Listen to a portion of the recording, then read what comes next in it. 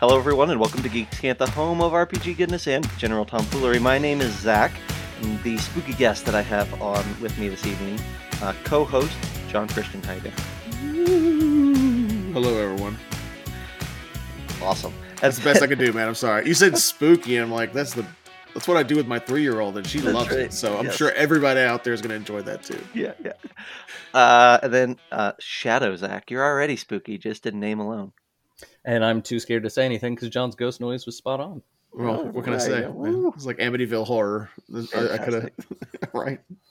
Gridlock, you are not going to... Okay, so I apologize to the podcast listener, but Gridlock, you're not going to waste your time watching Blade Runner. Oh, man. No. You are getting so trolled unless you go into it with that sort of an attitude, and then you are going to waste your time. You know why I love this so much? Because this is right now... This is your Mike trolling you about Dragonlance stuff like Taladas and stuff like that. Oh man, I don't know. Keep it coming, Gridlock. My blood pressure is way too high already, and we barely started. Yeah.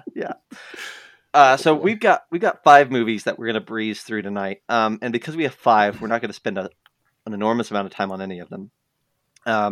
If you watch the first horror movie marathon that we did a few weeks ago with Zach and I. We watched, I think we talked about 4 movies, or did we talk 5, Zach? I think we did 4. We did 4. So this time we're doing 5. Zach picked 3 of these. I picked 1 and John picked 1. And I'm so glad I did, because I at least had one that I enjoyed. It's going to be great. Yeah. So I think what makes sense is that we will do a Shadow Zach movie, and then one of John and I's movies, and then a Shadow Zach movie, and one of John and I's Shadow Zach movie, right? And I think that the one that we should save till the end as kind of like quick wrap up is the Beyond the Black Rainbow. Gotcha. Because Perfect. John has not seen this, and I don't have a lot to say about it. So if we have to cut one for time, I think that's the one to axe. Sure. But the others, I think, are worth discussing, certainly. Mm-hmm. Other than that, I think other qualifiers, just so people know, if you didn't see the list, we're going to be talking about Beyond the Black Rainbow, potentially. We're going to be talking, Zach's other 2 movies are VHS 94 and The House of the Devil. And then John's movie is Drag Me to Hell. And my movie is Sushi Girl. So those are the weird 5 movies that you've got on your list. I would say, before we get into it, and I'm going to hold John's tongue for a moment, but I would say that John accidentally stepped into round 2 of my weird movies collection, because John has suffered through here's Zach's list of weird sci-fi movies once already, and was like, what the hell, right? I sure did. Because you had to watch Pandora, right? At one point. I did. Yeah. And Troy Zero dodged Theorem? the bullet this time. Yeah. Oh, man. Zero Theorem. Tubes and hoses everywhere. Yeah. So this is. I was like, I was watching some of these movies again, and I'm like, John got round 2, and I didn't even realize it, but it's kind of beautiful. I did. I realized it. Awesome. So, all right, let's dive into this. I think we should start with VHS 94. Perfect. Okay. Yep. So, what we did last time, which I thought I really liked, so let's try this again. John, can you give us just like a 1 minute or less recap of what VHS 94 is? And Zach could tell you if this is a proof that you actually saw the movie. Okay. Yeah, that is untoward, sir. but I'll do my best. The best way that I can summarize it is it's an anthology series based on like found footage, shaky cam footage from the 90s specifically. So it's all like camcorder and pre high def, right? So the 2 or 3 that really stuck out to me, one was the Cthulian rat god in the sewers one, and the Storm Drain. The Storm Drain. Thank you. And then there was the like the mad scientist and 2 Frankenstein type people hybrids of And then the other one that I could think of, just off the top of my head, because it's the one that I watched first. It was several weeks ago. The other one was the girl stuck in the mortuary overnight with a dead body. Yeah. Right. Yeah. an empty wake. I can't remember what the last one was, honestly, but The last one was the First Patriots Movement Militia oh my gosh, that's right. And then there was also like there was stuff that was going on in between, right? So it was all interspersed, and there was this kind of like overarching narrative. thread, kind of like they kind of glued everything together too. So yeah, that's kind of the high level of it. Yeah, that's it. That's a great. I did watch it. See, holy moly! All right. Now, Zach, why did you pick this one for us to watch? I didn't. You picked all three of them. Well, listen, let's pretend for a minute that I had nothing to do with this.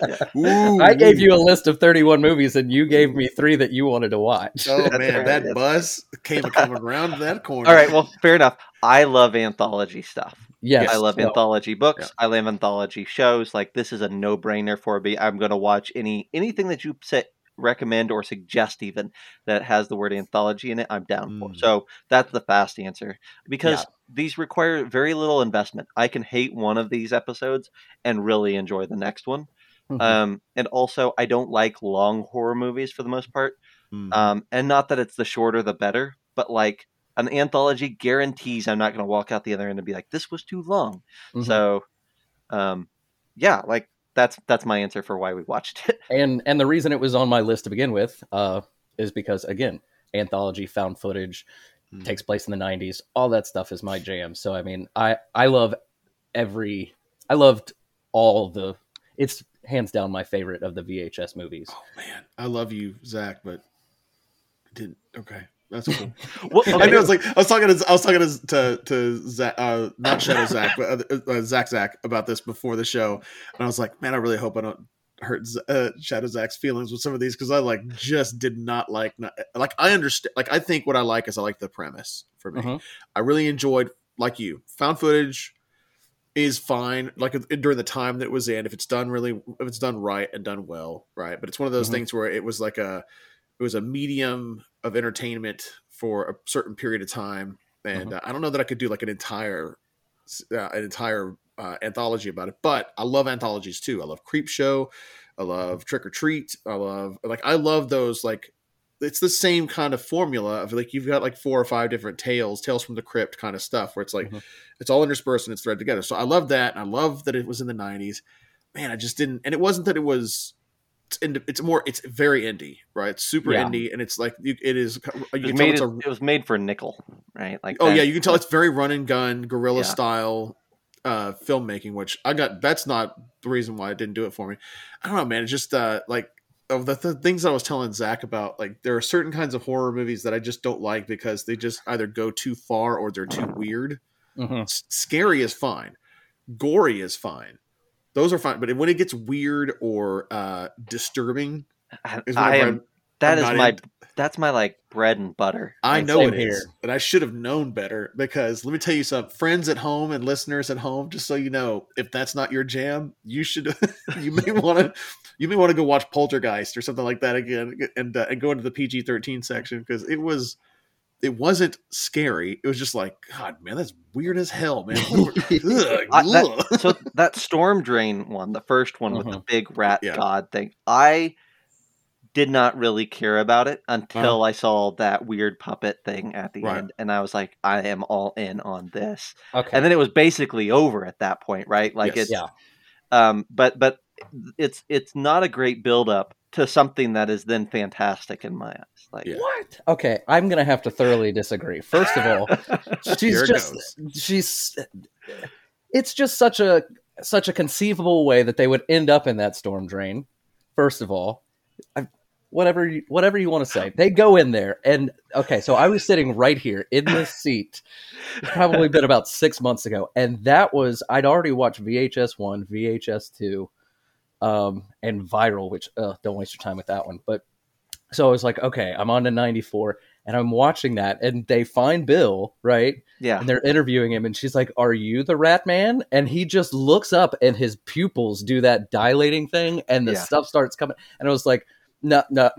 I had to like get up and turn the lights on. I was like, nope, that's not okay. That's like a 12-minute mark. Like, that's 2/3 of the way through the movie. I'm saying, like, okay, you know what? I'm willing to give you this one, Zach, because, again, it's 20 minutes of a movie, and I enjoyed the whole back half.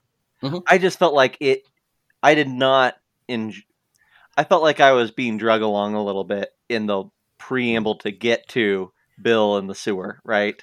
When he gets Yeah. weird. Like, I'm Yeah. like, okay, now we're into something funky. I thought we could have probably halved the amount of time that it took to get there. That's fair. I thought once you got into the weird rat cult and the fact that it's the pastor that you see in the opening, in I was like, the that's interviews. so Yeah. fun. Like, Yeah. And I- then so- when she gets rescued, and at the end, hail rat. Oh I my love gosh, that part. Yeah. that was actually like the only part about it that I was like, all right, that's kind of funny. It wasn't like, but it's funny at that point. It's not like, Yeah. and so like I loved the practical effects, right? Like to your point, Zach. That God, this is going to get really difficult saying Zach. That's fine. But, We can work with it. but the puppet, right? It went called back to me from like Stan Winston Mhm. and Tom Savini, right? Like practical effects, rubber mask type stuff. So I appreciated that, and I think I liked it. I think what got me was it wasn't just how weird or macabre or like just odd it was. It just there was like the implausibility of going in, and I thought for sure that dude in the beginning that she interacted with, there was going to be some component of it was like going to save the day or be a part of it or something like that. And he's just like, he's just gone. There's nothing. It's like, now, okay. We'll have to move quickly through these because we're in danger of talking for a long time about every single episode here. That's true. I will say that the Empty Wake episode on this one was the one that did the least for me, and it was because I was so angry at how bad that girl was at her job. Yeah. The entire movie that the horror didn't do it because she takes her shoes off she's the funeral home attendant. Yeah. And she's like working awake and she's got her shoes off, like hanging out. I'm like, this woman deserves to be fired, if not killed. Right? Yeah. Like there's a I did not it made me see red is what it did.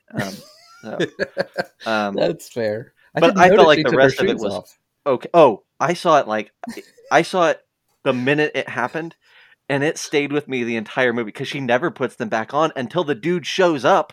Right. Like the one dude shows up and she's like, "Oh, hello, sir. How you doing? Let me go get my shoes." That's literally what she does. And I'm like, "What? Professional." That's the reason why she was doing that. That's why she was doing the overnight gig. Yeah, right. It was like a punishment for her unprofessionalism. Right. I got so angry. Anyhow, I don't have anything else to say about that one. that. That one was that one's one that was like it slogged a lot. Right. I think they were trying to build tension in it, and it just didn't. The payout was just it didn't do anything for me. I think that the other one that stuck with me was again the mechanical Frankenstein mad scientist. That one was fun. It was fun. It was fine. I think it was just like it was don't show me what she looks like. Don't show me what she looks like. Oh, come on, man. No. It just like I went into so much, but it went into just I know what it is. I know what it was. Body horror. Yeah. I think I'm not into body horror. I love that. So Good for you're you, learning a lot just in this series about John doesn't like body horror. John doesn't like body horror. That's the one way to Zach's heart. And so oh, the subject. Yeah. And see, that's the one where as soon as I watched this, I was like, Zach would enjoy this. I bet I did. Yeah, I was like, it's fantastic. Somebody's getting their bodies are mutilated and their faces are part robot. That's good. I'm like good with that. Please sign me up. And it was all done. Yeah. Anyhow, Terror. The first Patriots one. Let's round out here. I had so much fun with this. I knew where it was going so quickly, and it was such a fun, lighthearted type of horror. I was on board the whole way through. I got to this one. I'm like, I'm glad I watched this series. Like all the others, like various degrees of enjoyment. This one, it's like worth the hour and a half. Yeah, it's easily the strongest one of the entire group, and it's like you said, it's just a ton of fun. Especially with the exploding rabbit, the first time you see it. John is shaking his head like, no. Well, my experience. Horror movies are like they can be fun, they can be campy, right? I think that I think you kind of get that with Drag Me to Hell. There's some of that's in there where it's like we're gonna get there, we're gonna get there, right? But this one it was like it was kind of forgettable for me, honestly. Oh, really? I wanted Yeah. more. I wanted more of that. I wanted a whole anthology series just just all just of that. this vampire and the first Patriots movement. Like Yeah. I was on board for that one. Yeah. Yeah. I know we rushed, but actually we've spent 10 minutes talking about this one movie, which is Yeah. perfect. And we'll have more time to talk about the plot and everything of these others now that we're through that. I thank you, Zach. This was good choice for me, bad choice for John, which I think makes it a success for the stream, right? It sure does, man. Yeah. That's exactly what you're aiming for in your target demographic there. Girk turned it off before the last one. Girk, you missed out. All right, well let's No, you let's didn't. give John his due. Let's talk about Drag Me to Hell next. Perfect. Yeah. Okay, so who Shadow Yeah, Zach. Yeah, yeah. go ahead. Let's start us off here. Yeah. I mean, because let me just preface this by saying I tried to watch this movie twice after it came out, and nothing to say about the movie itself, just probably the times in which I tried to watch it. Mhm. Probably late at night as I was going to bed. I failed to stay awake to finish it, and then somehow just have been sleeping on it for this long. So the man. movie itself is about a woman who works as a loan officer at a bank, who's dating Justin Long, because who wouldn't? And then Because he's dreamy. because he's just the everyman. I love it.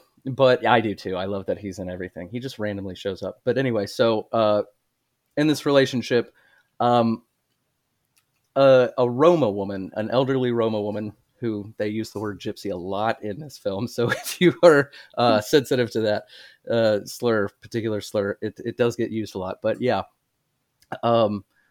Roma woman comes in and asks for an extension on her mortgage. And the main character, whose name I've forgotten, she is kind of up for this promotion, and her boss leaves it up to her whether or not she approves this extension or not, kind of, saying, hey, you got to make tough decisions if you want to, be the boss. So she denies the loan. A scene ensues, and this Roma woman ends up cursing her. And the rest of the movie is basically her just trying to find a way to, figuring out about the curse and then finding a way to get this curse off of her and onto someone else. At one point, I honestly thought she was going to give it to Stu, but she doesn't. Mm-hmm. But yeah, that's it. And in the nutshell, the ending, I love the ending. I will say it has a healthy dose of Sam Raimi Gonzo effects in it. Oh yes. And that's probably for me. While I love some good Gonzo effects in a Sam Raimi horror movie, that's the one part that kind of pulled me out at times. But again, it wasn't anything major, and I kind of come to expect that with his movies. Mm-hmm. I think that's a good summary. Now, let me ask you this though. I think that you should capitalize on the effect of the curse a bit. Kind of can you Sure. I think that's an important component of the movie and the story. So basically, the curse is that what is it? A demon, the Lamia, I think it's called. Yeah. Yep. Will come from hell and pull her, claim her soul and drag her back down to hell. Mm-hmm. Torments her for 3 days and then does it, right? Yeah. Mm-hmm. Yeah. John, I love you. This is as much as we gave you the runaround and like introduce you to the worst stuff. I don't know. I'm going to be really careful here. I like Sam Raimi in certain ways, and I think his dialogue a lot of times is fun, and his effects sometimes are fun. Mm. You could not have picked a movie that makes me want to turn it off every 5 minutes. Right? I don't like cringe. This movie has so much cringe in it. And I like cringe. I like yeah. Not gore is not my thing. No, it's not like silly gore, like silly gross out.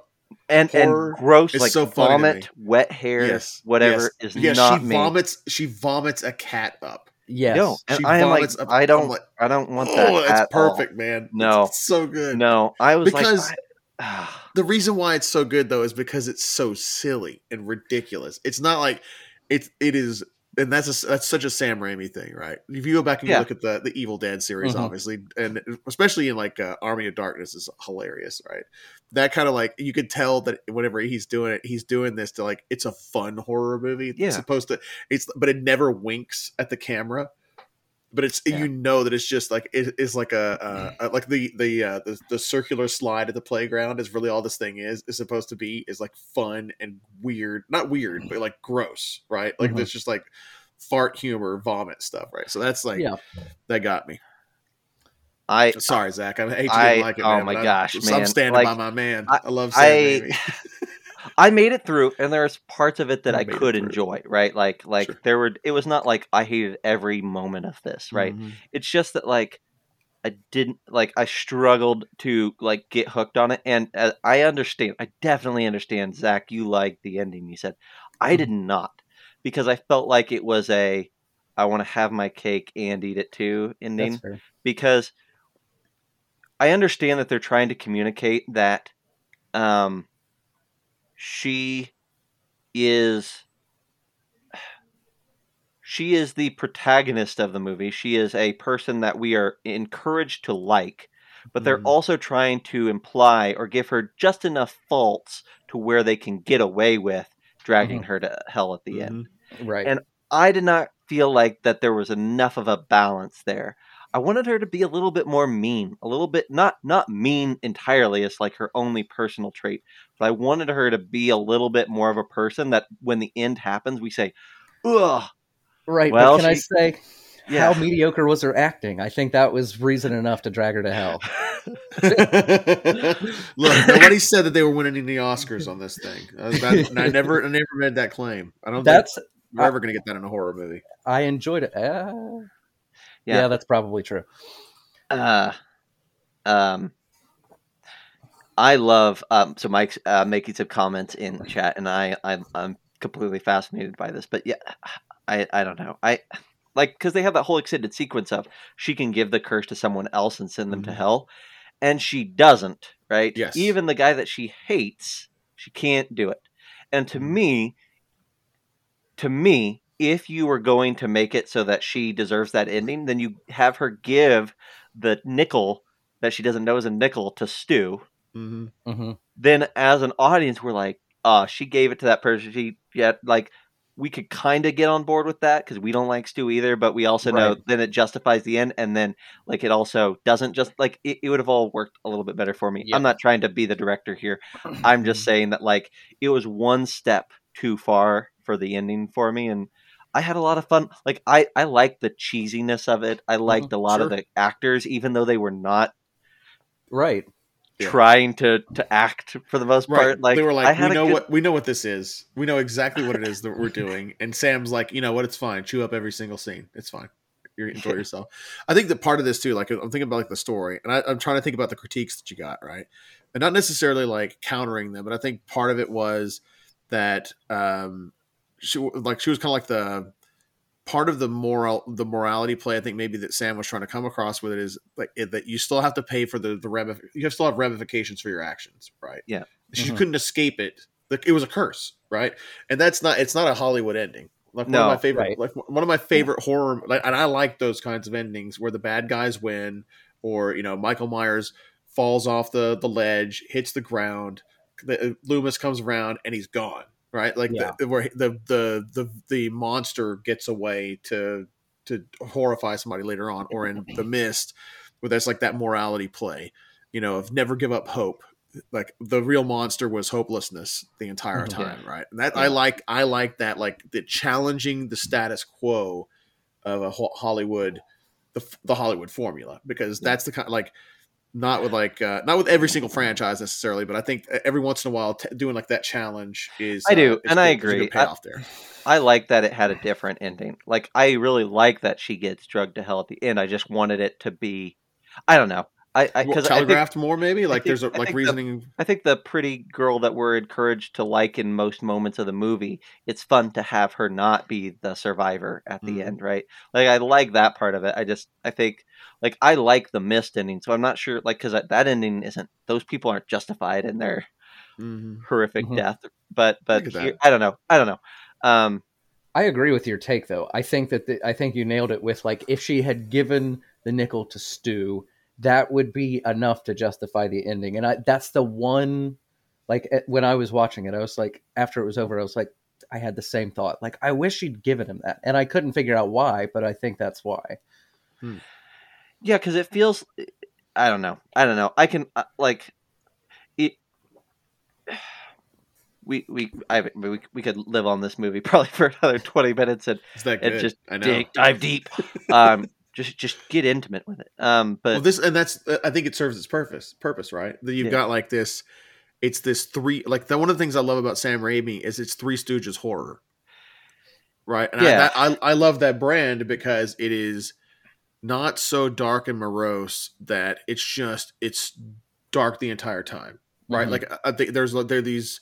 And it's not even like interspersed with levity necessarily. It's peppered throughout. And I kind of I like that, like a lighter take on horror while it still is horror. And it's kind of gross out like a National Lampoon's type of horror vibe. Right. So that's kind of one of the reasons I think why it got me more than anything else. And why I think so much. I think there is this underlying trend that Mike's pointed out too. And if you're listening to the podcast, you're missing a fascinating discussion on Twitch. I do think that there is this interesting undercurrent of she's a rural country girl, right? Like that's communicated over and over. It's hammered into us, not in a bad way. It's just like, hey, you need to know this about her. And then you have the city, which is her boyfriend, his parents, the bank, right? Yeah. That is influencing her to be tougher, to be meaner, to make hard choices, right? Sure.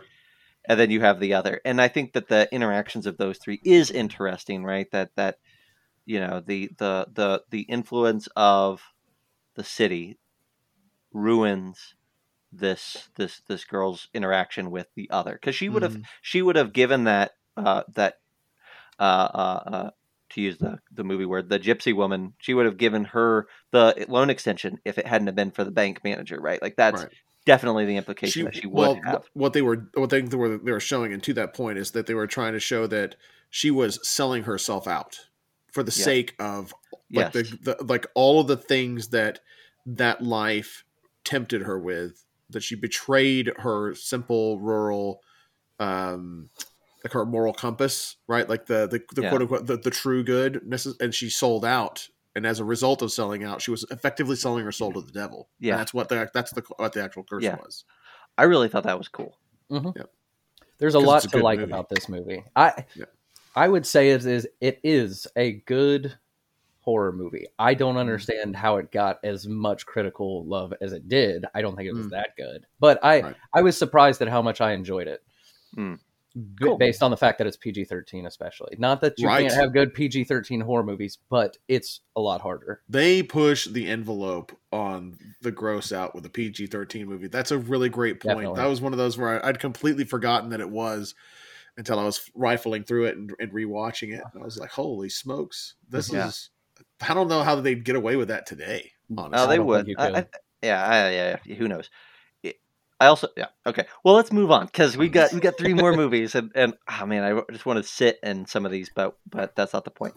So now we're to the House of the Devil. I'll do my best on this one, even though it's been several weeks since I've seen it.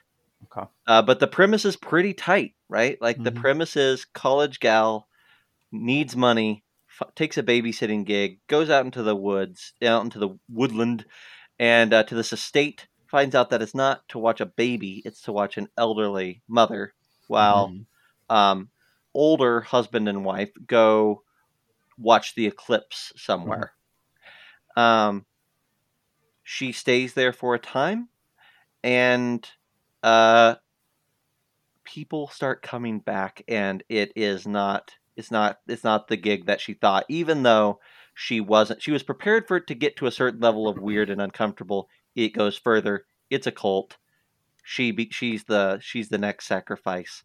And will she make it out or will she not is kind of the end of the movie, right? I adored this movie. Yeah, it's like, as far as horror movies go, top marks. I'm gonna How- hurt what? somebody's. I'm gonna hurt somebody's feelings on this one. I would have thought you'd have loved it. I me tell you said the something. same thing. I said the Hang on. exact Let me same tell you thing. something. I'm gonna start with the good. First off, you had me at This a is period piece. It's in the 80s. And I love the 80s, and I love the way that it was filmed. Mhm. Like in that the way that it was, the cinematography in it, I liked it. And man, you could really tell that the person that was directing this and the cinematographer that worked together, they were really trying to make some really good. They did make some fantastic shots. Mhm. I liked. Is it Tony Todd? No, not. What's the Uh, name of the guy? He was in RoboCop 2. Yeah, He was the evil RoboCop or whatever. Like him being in it was like, Boone oh or something. yeah, like Tom that's Noonan. cool. Yeah. Tom Tim Noonan, there you Noonan, go. yeah. Ted Noonan, yeah. I liked him being in it. I thought that was neat, right? And then E.T.'s mom was at the very beginning. It's like, oh, that's cool. That's a nice little callback. And so, And go ahead. and the her friend is Greta Gerwig, who is Mhm. all over the news right now for Barbie, I- right? Oh yeah, is that Is her? it really? Yeah, I yeah, didn't that's know What? that. yeah. Oh, yeah, my. yeah. I was like, Before as soon as they I were saw it, I was like, famous. what the hell? Like that's so cool. That's crazy. Yeah. But okay, so here's what happens though. There's a lot of it. It felt like an '80s movie. Oh Or yeah. almost like it was on the line too, right? It wasn't like it wasn't mid '80s or late '80s. It was definitely like 79 to 83 is where it felt like Yeah. it firmly The movie's sat. set in '83, so you're Right. right on the money. Right? So it's perfect, right? Okay, here's where it. I even like the overall premise of it, of what they were trying to do. Here's what happened. It was boring as hell. no, That no. movie was so no. Seriously, guys, hang on a second. I'm sticking on this one hard, and I'm telling everybody out there: be ready to be a board off your ass whenever you watch this movie. I don't agree. No, sir, nothing, and I mean nothing happened for 15 minutes straight, and then you know what else happened after that? Another 30 minutes of nothing happening. They leave. No, hang on. They leave. Yeah, all right. They leave, and it's like, and then here's a shot of her walking around. Cool. Here's a shot of her going into this room, and it takes like 5 minutes for her to do that room. Here's a shot of her going and looking at the refrigerator and calling her friend.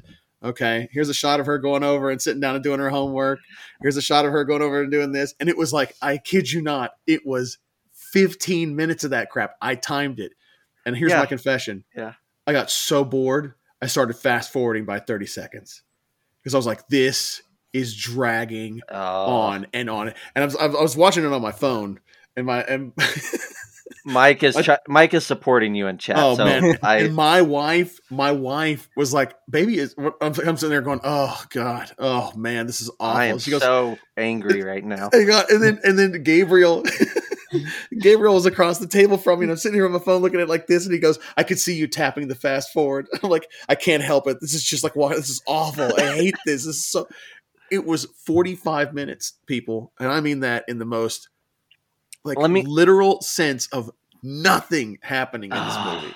Okay. Nothing. Counter argument. I'm ready. Go ahead. Poltergeist is an hour longer than this movie almost. And it was wonderful. And is wonderful, but has an equal amount of dead air in it. It may have an equal amount of dead air. Maybe. I don't know. I'd have to go back. It's been a while since I've watched Poltergeist. But I will argue that there were whatever it was that Spielberg did during Poltergeist, it worked, and it did not work with this. Because this is all mundane stuff that we're nothing. It didn't carry anything forward. No. Okay. But here's the thing. Here's why I liked it. This Drag is what me to endeared boredom. me to this Thank you, movie. Mike. That's wonderful. Yeah. Drag me to boredom. I think that you have that first 15 minutes, which is just setup. You're absolutely right? Mm-hmm. And it ends like that first 15 minutes is just setting the stage. And I think the first 15 minutes is always the part of the horror movie that struggles for me because I know that it's just trying to get all the pieces on the board. And I'm like, you probably could have just like sped this up by half almost every time and been okay. Here's why I like that second. So you have the first 15, then something happens, and then you have like the middle 30-minute chunk that you just spent. I love that because it wasn't doing like the typical horror thing of like build tension. It's really about us, I think, trying to see that this gal is somebody that we can like and that we can root for, and that isn't like a gross person or a mean person or a thief. Her friend is stealing candy and like sneaking stuff out from the minute one. And this girl is doing everything that she can to be like respectful of the house, but she's doing her schoolwork. She's like, she tries to call the pizza place. She checks in with her friend. Like, all of these things are to communicate to us that this is a person that is worth our care. Mm. And that, to me, I think I told you, I'm like, that's something that I think the first It movie of the new series, right? Mhm. And Stranger Things does very well, which it lets us love the Mhm. protagonists and actually care about them in a way and feel like these are good people or good kids that we should want to survive. I Right. didn't get that. I felt like all the way through, I'm like, oh, I like this. I like seeing, getting to know her, getting to know how she handles different situations. Like, I love that she questions everything, that she's not comfortable with what's going on. She's making choices based off money, but at the end of the day, she's not going in like completely ignorant, and she's trying to be careful. She has her friend come with. Like, all of these things are to communicate that we should be on board with her, because I Mhm. think being on board with her is important for that last 30-minute chunk Hang on. where it just gets wild. I'm gonna Yeah. I'm gonna argue with you that it is not a 30-minute chunk. It is not. It is a 15-minute chunk. Okay, that's fine. Because I here's the thing. You timed it again. I watched it twice. Okay, Oh, okay. I watched it twice. The first time was like, because what happened is I felt guilty about it, and I thought, well, you know what? That's not fair, because maybe there's stuff that's going on in those 30-minute clicks that it's not like, I'm not giving its fair shake, and I felt guilty about it because I knew you had told me that I was going to love it, and I wanted to love it. I was so certain. I wanted so badly to love it, and I watched it on that second view, and I'm like, nope, this is awful. This is just awful, and I should not have watched it a second time. And the main reason why, and I know what you're saying, where you think that you say, you believe, and I disagree with you so much. It doesn't endear me to her. She's boring as hell too. No. It's like, oh my God, can the cultists show up and go ahead and kill her off? Because this is like, I need this movie to end so badly, so quickly. And then here's the other thing. I think what got it though, is it wasn't just that it was slow and boring. The payoff was poof. It was just like, like, okay, well, she's running through the house, and bad things are happening, and they're trying to do bad things to her. And then she goes out, and the guy says, "Don't do it." Pop. That's the end of that. And then the most cliche thing that could possibly happen next is she shows up in a hospital bed and she's still alive. I'm like, cool. And we know where that ends. And then whoop, and when it ended, what's that? /pregante. Pregante. But what ended up happening is I sit there and watch it, and whenever the credit rolls, I'm like, that's it. Okay, well. Man, it was I cannot be more disappointed. Not in you, but in the fact that it didn't work out for you, because I really, truly believed. Zach, you're saying the same thing, I think. Mm-hmm. Yeah. It just, again, given the premise and everything I know about you, it feels like it would have been right up your alley. I get what you're saying. The first time I watched this movie back in 2014, I knew that I was enjoying what I was watching from a cinematic level, but I was not fully invested in it as a horror movie until I got to that last 30 minutes. And the way that I described it, because I wrote an actual review about this film after the first time I watched it. At first I was like laying down on the couch while I was watching this movie. By the time I got to Act 2, after the pizza delivery, after the scene with her friend in the graveyard, you're not the babysitter. Okay. So look, that part was like, that was the one thing in the entire movie where I was like, ooh, all right. And those practical effects. Good, right? Well, I'm not even talking about the practical effects, but just like but here's the thing that sucked is like, whenever that happened, I'm like, oh, sweet. Here we go. All right, here we go. It's going to get good. It's going to get good. And I got excited, and then it just got boring as hell again.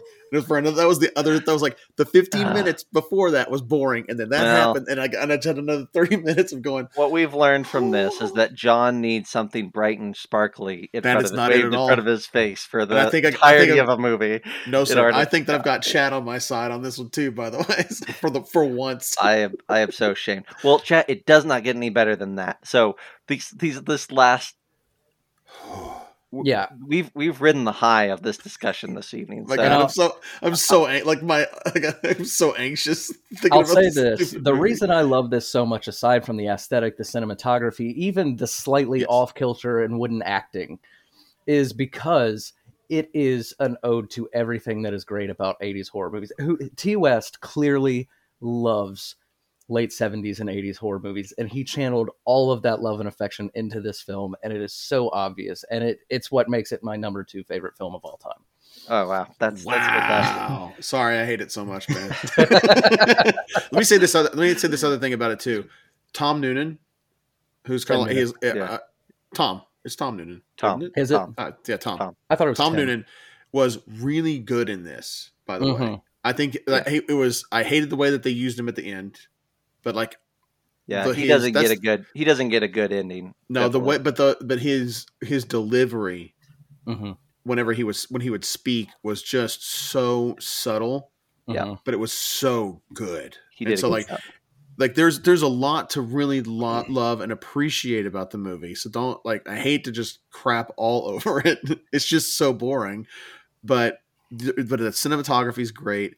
You could tell that they really did want to make it was an homage to early 80s horror in particular, and that late 70s, early 80s. The cinematography was great. It just looked really good, and it's just, to me, that's what's part of what's so friggin' unfortunate about it, is because it had all of the elements of something that I would like. Even like the cult bit, I'm like, yeah, that's cool. The cult, they're bad. Cultists are bad. Like if she gets away, or like I was sitting there, and it messed up my expectations, because I thought, well, the friend will come in the end of the second act, and the two of them will get out together, and she'll save her. And so whenever it was like, "Are you the babysitter?" Pop, I'm like, ooh, I did not expect that. I like that. I like the unexpected. So it is a bummer that I didn't like it as much as I did. I wanted to like it, but didn't ring my bells, baby. I definitely think it's a film that the strongest parts of it are the pieces of it, more so than the sum of all the parts together. But maybe so. Well, let's do the last big one for the evening. We managed to get through 3. This next one is the one that I forced both of you to watch. John, I'm going to make you give the recap of this one.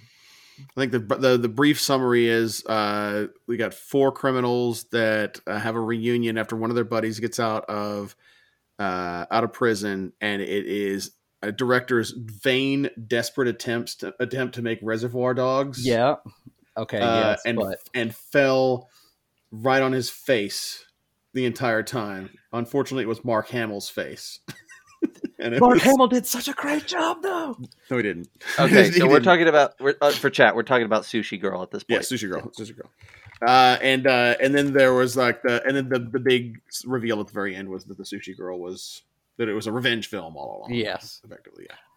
I gotta be honest, Zach. You were like, I'd be surprised if I enjoyed it. I loved this film. Cheap Reservoir Dogs knockoff, maybe. But I freaking loved every second of this movie. It was predictable. The dialogue was kind of cheesy dialogue sometimes. So bad. It's so bad. It's I'm not even going to pretend. Mark Hamill's overacting was phenomenal. I loved every second of this. He straight up Joker laughed. I know. Multiple times in the movie. Know. And I was so happy. Like I Mark, didn't you know. can do better than this, brother. I was expecting something so much more dour and mean-spirited than this movie actually was, and I was so happy. Oh, no. No. It was... Zach, I'll never forgive you for making me watch this movie. Really? Like, never. That's awesome. The movie was so... Look, Devils... At least the House of the Devil had redeeming features and qualities in it. Let me tell you what this movie did for me, though. I'm going to tell you. It made me very sad for Mark Hamill. That's what this movie did for me. It made me so sad, because you could tell like Mark had been only doing voice acting stuff for a while.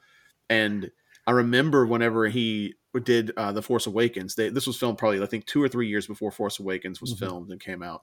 And I remember he was so pissed because whenever they did Force Awakens, he was like in the last 15 seconds of the movie, and he had been working out and had lost a lot of weight, and was pissed about having to lose weight in the first place. And then he did Force Awakens. He's like, I did all that for nothing. And then he had to maintain his weight loss for like another 5 years after that, so they could use him in the next 2 Star Wars movies. And he was just like really crabby and pissy and hungry all the time.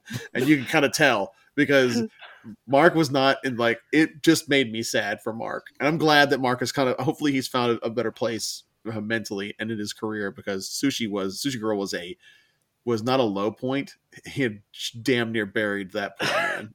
That movie was awful. It was awful, man. That's great. I expected nothing less, or more From Mark Hamill. Well, from you, really. Yes. Cool. Yeah, like I think I definitely shot a message to both of you and was like, first Yes. off, I apologize for this movie. Second off, I would be surprised if either one of you like it. Yeah. Apology not accepted. You were so wrong. I enjoyed it so much. That's fine. The first 30 minutes, I was like, this is just I can see where this is going. I loved the fact that it had Candyman in it. I can't remember his name. That's the Ted, I think. I'll have to look that up. Yeah, I'll find Ted something. And then one at first, so you have Tony Todd in it. You have James Duvall in it. You have Noah Hathaway in it. So that's the cool. Okay, cool. Like that's the cool thing about it, right? It had Tony Todd in it, who was Candyman, right? Mm-hmm. It had Noah Hathaway, who is Atreyu for Pete's sake, and boy, does he not look like Atreyu anymore. They did a good job making him look like a grizzled. Either life did it or makeup did it, and but you have Danny Trejo for a hot minute. Yep. You have You have a lot of people for a hot minute, like a lot of people for just like whoop whoop. Yep. Yeah.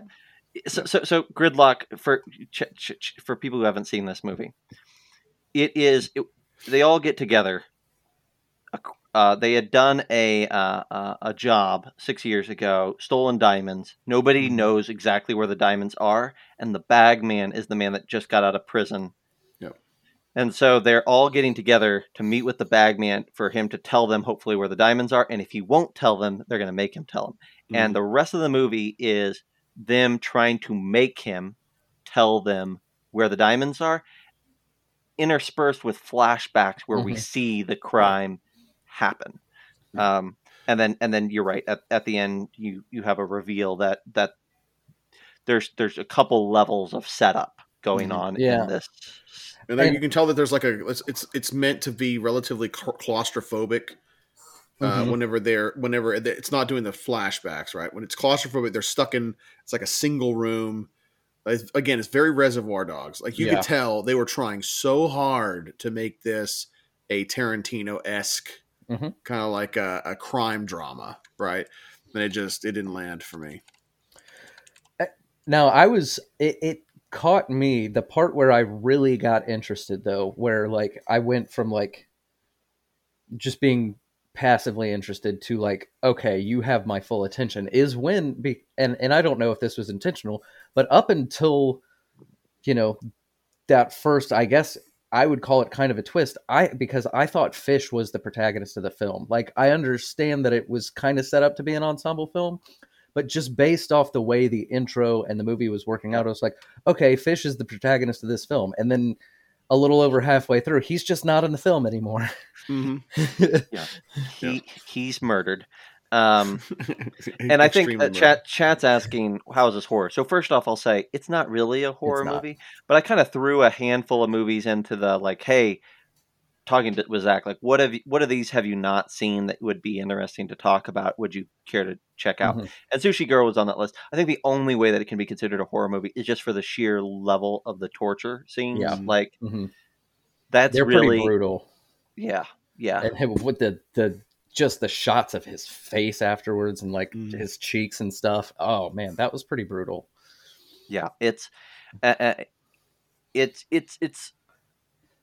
definitely escalates further than Reservoir Dogs escalate. Yeah. So we've talked about Reservoir Dogs a lot, but I think that this is definitely a much more visceral version of that. Way more less like shock value in that, as opposed to kind of like in Reservoir Dogs. I wouldn't say that there's nothing about Tarantino that's subtle, but it's subtle by comparison.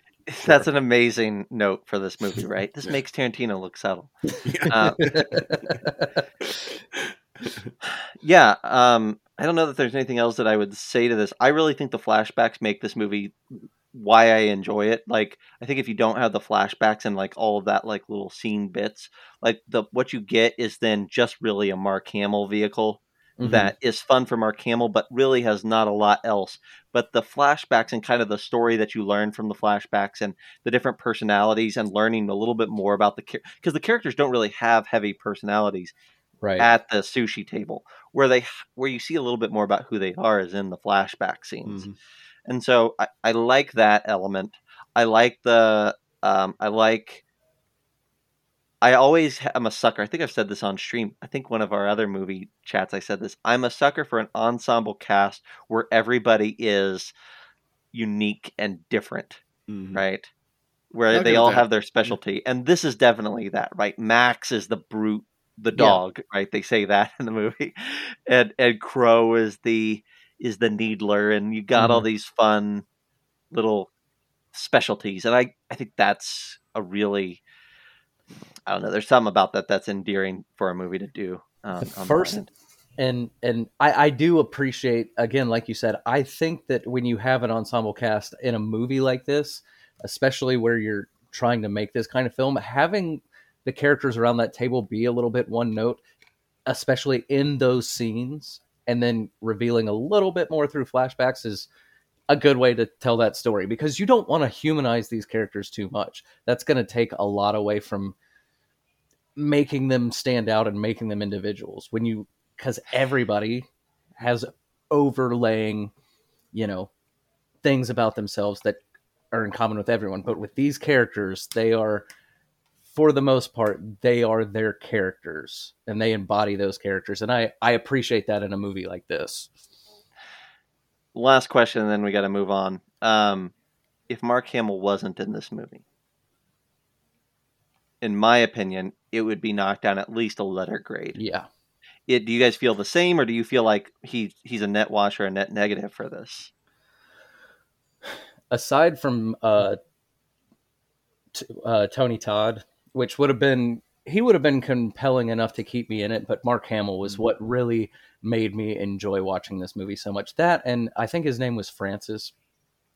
I hadn't seen that guy in a movie. The last time I saw him in a movie was Independence Day, because he played Rust's like oldest son, and I was like, I just kept thinking about that. I was like, I should watch Independence Day. Well, it's like, that's what this movie does. Is like, man, I should watch Star Wars when I liked Mark Hamill. Oh man, I should watch Tony Todd when he had a really great role in Candyman. Oh man, I should watch Danny Trejo because I really like Machete. That's what I did with like every single person in this movie. It's like, man, they had another really great movie that wasn't this one. I think that for me, with Mark Hamill not in it, that's tough. I think it's more like it's a wash, honestly.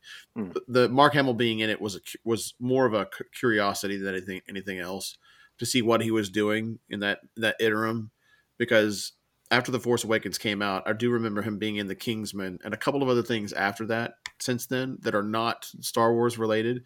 They're pretty good. They're really small bit parts, right? So I didn't really know what it was that he was doing. Had not kept up with him in the 2000s and early 2010s, and for good reason, apparently. But Tony Todd, I will say this, as one of the good parts in the movie was him. He's the same, pretty much the same character in every movie that he plays in, but I like that character, and there's nothing wrong with it, right? He has, again, like Tom Noonan, right? It's that like a more of a subtle, like a low key, like you could tell Tony Todd was really trying, really, really, really trying in this movie. Mark Hamill was just like, he was Jeremy Irons in Dungeons and Dragons. He's like, I'm going to chew up every freaking scene I possibly can and act it like as much of a dingleberry as possible in every scene. And he even said as much, because I did extra work on mine. Not only did that, I watched the interviews of Mark Hamill and some of the others as they were doing their press corps stuff, right? And he even said, he goes, "Oh, I'm so excited to work with Tony Todd because he's so relaxed. He brings such this like low energy, and I get to be as ridiculous as I want to be." And I'm like, "You sure did, buddy. You sure did." That's awesome. Yeah. Well, here, let's do a quick little bonus here. We don't have to spend a lot of time on it. We'll just spend a couple minutes. But last movie that we kind of had on the list was Beyond the Black Rainbow. I did not even ask John to be subjected to this one, because if you thought that House of the Devil was slow, Oh, man. yeah, man. have I got a movie for you? Zach, I was on fire for this movie because it's directed by the same guy that does that really crazy episode of Cabinet of Curiosities. Mm. John, the Cabinet of Curiosities episode where you have like the weird psychedelic colors and they all like sit in the room. Yeah, That's this guy. that's a great episode for Right. sure. I was all prepared to be like, John, you should check this one out too. And then I watched it. I'm like, this is a really slow movie, which has incredible visuals and Mhm. really great like color and ideas, like almost to the level at points of like 2001, right? Like not as in like concepts, but in the like what you're seeing on the screen has an atmosphere like that at times. It is very evocative visually. Yeah, it's very referential, I would say, to Mhm. various movies and various Mhm. ideas in movies. So like visually, it has some cool moments, like the scene where he's going on this like LSD trip or whatever he is, and Right. he's like he sees himself, and then he's like crawling out of a black pit, Yeah. and he's coated in black, and you're like, and it's all white everywhere else. It's like these are Yeah. just wildly weird visuals. Yeah. Mhm. The scene where she's escaping and she has to like crawl through things and everything, and Yeah. everything is like, it's very, the colors are alive and the Yeah. shapes are alive in those scenes. Like, it's like, wow, that's very crazy to look at. But I had to watch it with subtitles, which I almost always watch everything with subtitles. But the Yeah. sound quality of this movie is not good. It's so quiet. Oh, It's that's so a bummer. quiet. You cannot hear anything that they're saying. Like They basically whisper. they whisper the entire movie, and not like whisper in succinct ways, but like murmur whisper. Yeah. They Mm. talk like this a lot. It's hard to hear, Rosemary. Yeah, You're just like, what? What did you just say? yeah, it's exactly that. Those Um, mumbles from Dick Tracy. And it's not a straightforward idea either, because No. as I understand it, this girl has like telekinetic powers. As far as I understand it, I've seen this movie Yeah. a few times. That's cool. And she's kept in this bunker by this dude who is kind of a new age idea guy, and he's kind of trying to figure out how to harness her powers, but he also has a fascination with her. Mhm. And really what you see, I think the only redeeming part of this is I think that what we also see as alongside her progression, subtle progression as a character and getting out and all that, is we see his surrender to being a sadistic Mhm.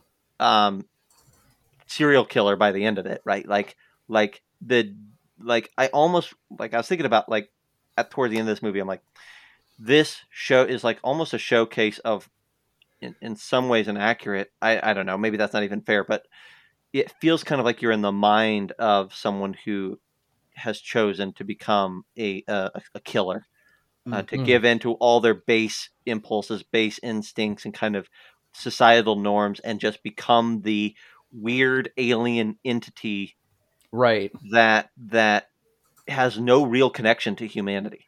Right. And yeah, exactly. Because like, and just John, for and chat, for your benefit, the bunker, so to speak, is like a out in the California desert. There's like this big dome shaped building. It's called the Arborea Institute, and the film takes place in 1983 as well, I believe. Same as House of the Devil, and again shot similarly, like grainy film style too, which I really enjoy. But it's like this big bunker out in the middle of the California desert, and it's like this weird, like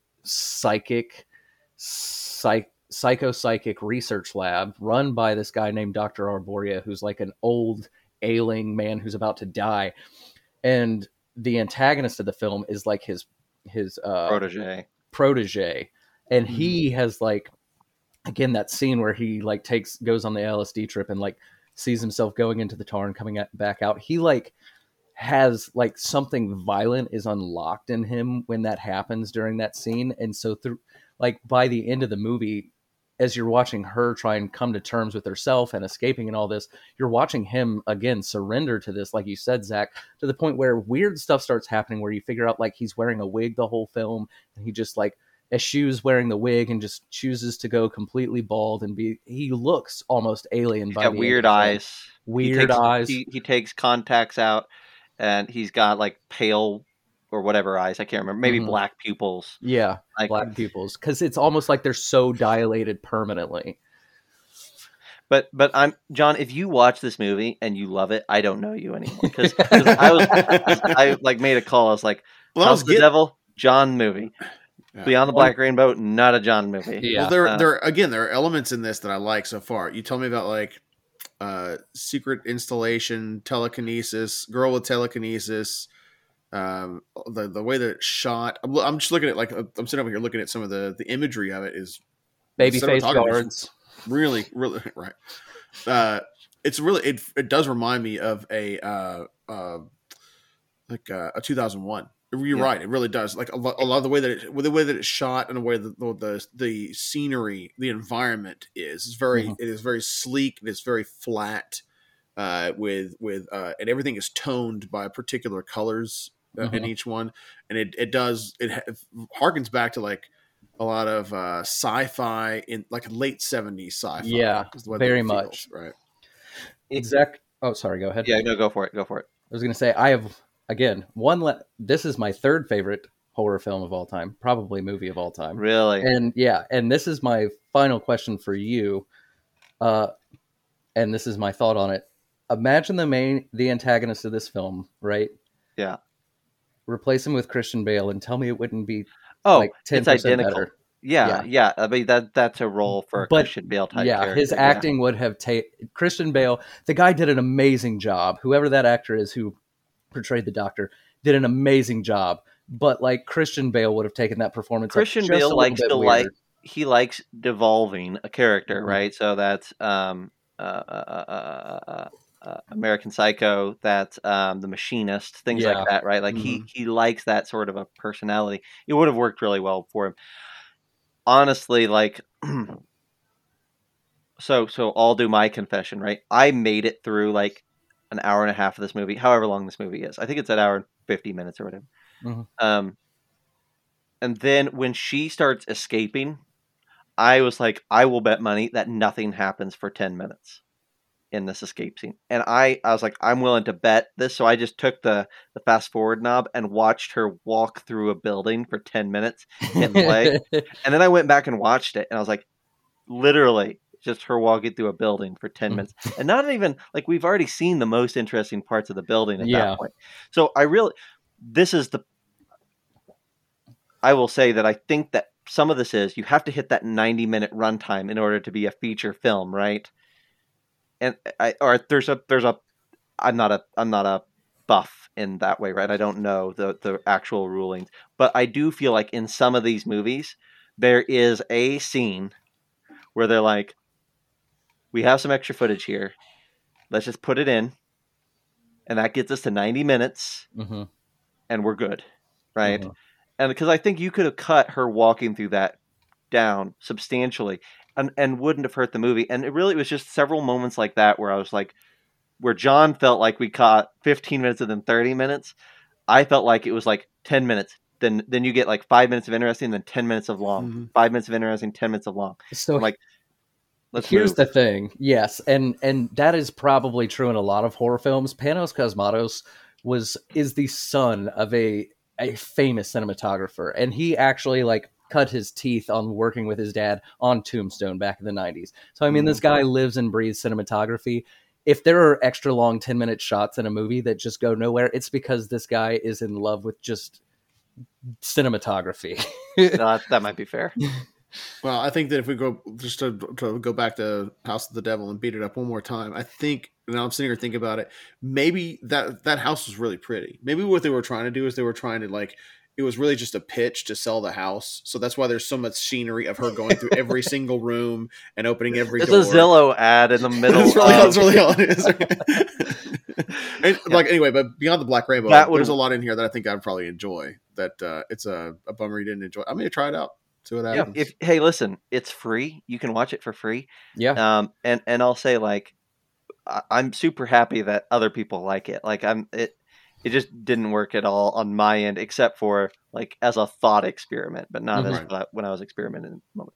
That's fair. Fellas, I think we're going to try to do this one more time. I don't know if John will be on for the ride, but we'll try to squeeze Look, one more. If these are the dregs, if we're going towards the dregs, I'll disinvite myself.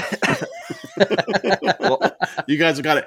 But if I may, before we scoot out, I have one thing that I can do that I can redeem this hour of pain with my own list of horror movies that people can watch out, or they could come back out to Discord and I'll throw them out there too, so we're not spending too much time. We'll give top 3 because that's what we forced Zach to do initially. Okay, excellent. So for top 3, oh crap, what? I've got like 20. I literally have 27 here. Yeah, no. That you should watch. Let me do this. I'm going to throw some out there that you may not have seen. There you go. Right, because I've got stuff in here like the classics, right? The Exorcist, Jaws, and whatnot.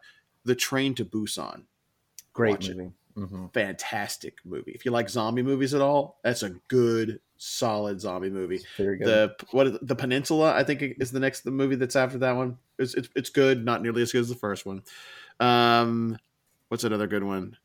Oh man, go back and watch Slither if you haven't seen Slither. Oh yeah, Slither's excellent. Another fun, silly, gross out, Drag Me to Hell-esque type of movie if you dig that. And Dog Soldiers. Oh, that's Dog Soldiers. I It's a need good to watch flick. that. That's a good one, right? I'd say I wouldn't say that they're the top 10 or top 3 necessarily, but like just looking at these immediately, things that you probably have not seen that are a bit off the pale a bit, but are solid horror flicks. That's very good. That's a good list. Zach, do you have any recommendation? I'll tell you what we're going to be talking about next time. How about that? Because we know that list. We're going to be talking about Ready or Not.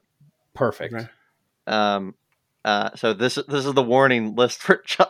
Excellent, thank you. I'll do my research next time before I subscribe to anything. So we're going to be watching Ready or Not, which I'm sure John will like. I think everybody will like that. We're going to be talking about The Taking of Deborah Logan. Oh yeah, that's a good one. We're going to be talking about VHS 99. That's a good one. Hard pass. Sure. And we're going to be talking about All Hallows Eve. Oh, okay. Interesting. Another anthology-ish type film. Yeah, yes, because I've already made it through those 3 plus my Ready or Not recommendation. So perfect. That's not going to be next week, people. That's going to be like towards around Halloween. But if you want to keep up, you need to watch All Hallows Eve, Taking of Deborah Logan, VHS 99, Ready or Not. And if John decides he wants to sneak in, then he'll grab one of those other movies that he just mentioned. And I'll throw another one in there. Have you guys seen? Not throwing this out. Have you seen Tucker versus and Dale versus Evil? Yeah. Yes. My God. Classic. Quality. Holy if you like Tucker and Dale, I would maintain that you are going to really like Ready or Not. So. Yeah, so if Tucker and Dale versus Evil is your type of horror and you've suffered through this entire episode listening to weird horror and you're like, why can't we talk about fun stuff like that? Ready or Not is going to be right up your alley next. Awesome. I don't know, man. I'll think about it. Yeah. Weird thing happened the other night. Fool me once, shame on you. Fool me twice, I'm an idiot.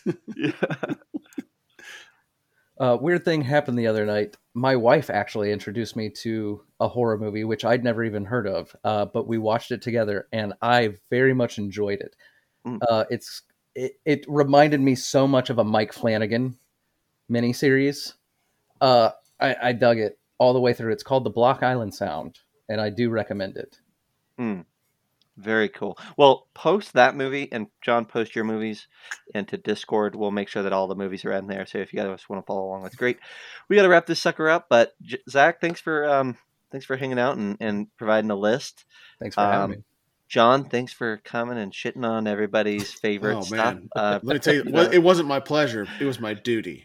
Okay, I'm trying to save people here. All right, it was a literal I'm doing the Lord's work. Right? That you took all over our hearts. I sure did. I had duty so hard. That's right. I squeezed it out. Good. That's right. Mike will see you at Gamehole here in a little bit. I'll see you at Gamehole. We're getting ready to go to New York City for the Comic-Con there, so we got a lot of stuff. John will probably be entertaining you guys over the next week or so. But until then, we'll see you next time. Thanks, everybody. Stay safe out there. Be kind. All that good stuff. Rewind.